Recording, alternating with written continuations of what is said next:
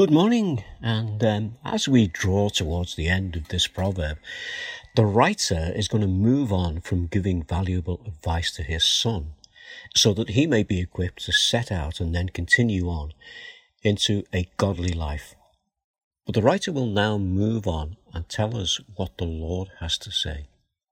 And this confirms to us that it is God who is speaking to us through the words of the writer of the Proverbs. Now, before we move on to that final section, I think that verse 31 sums up what we have learned so far. So Proverbs 3 verse 31. Do not envy the violent or choose the way of their ways. In other words, after all that's been said, the writer is saying, avoid sin. Sin can be attractive. Sin can creep in. Avoid it. And the best way to avoid it is to follow the one who is the way, the truth, and the life. In other words, for us in our day, turn your eyes towards Jesus. Now, as we consider the importance of the words of God in both the Old and the New Testament, let us listen this morning to the words of the Apostle Paul as he writes in Colossians chapter 3, verse 12 through to 17. This is what he says.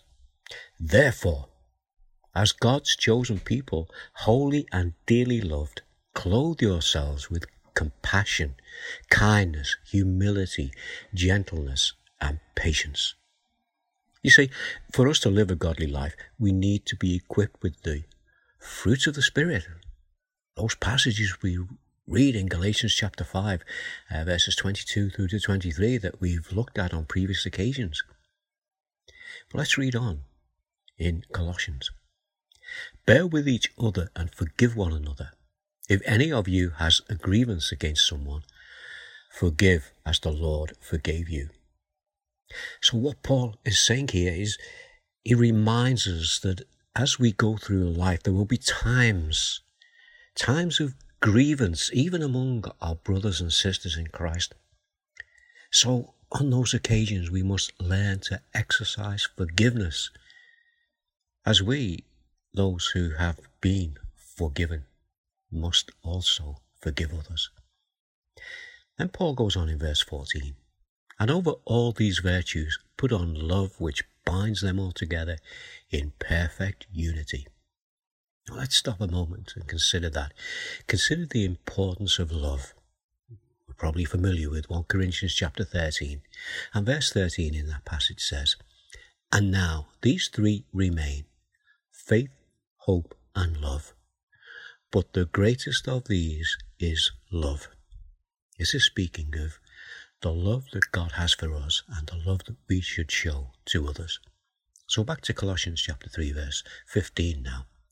Let the peace of Christ rule in your hearts, since as members of one body you were called to peace, and be thankful. Well, what Paul is saying here is he's speaking about the peace that we have in Christ, the peace that only he can give.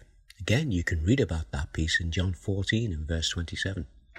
But now for this morning, let's go back to Colossians 3 and verse 16.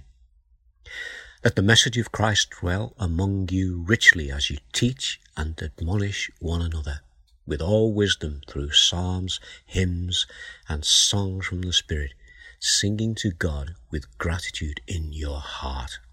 Well, that's what we've been doing as we've been going through this proverb together.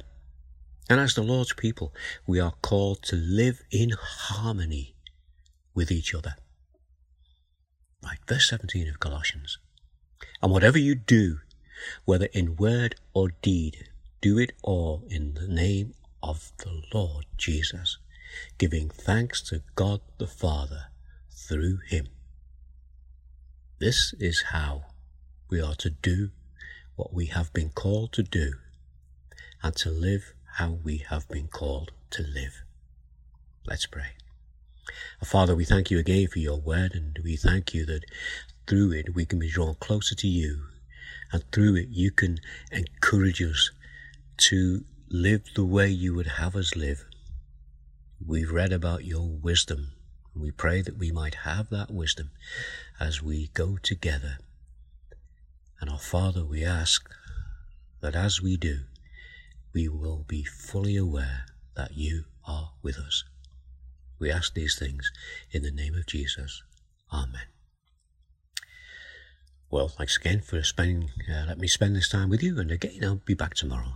I'll speak then. Bye now.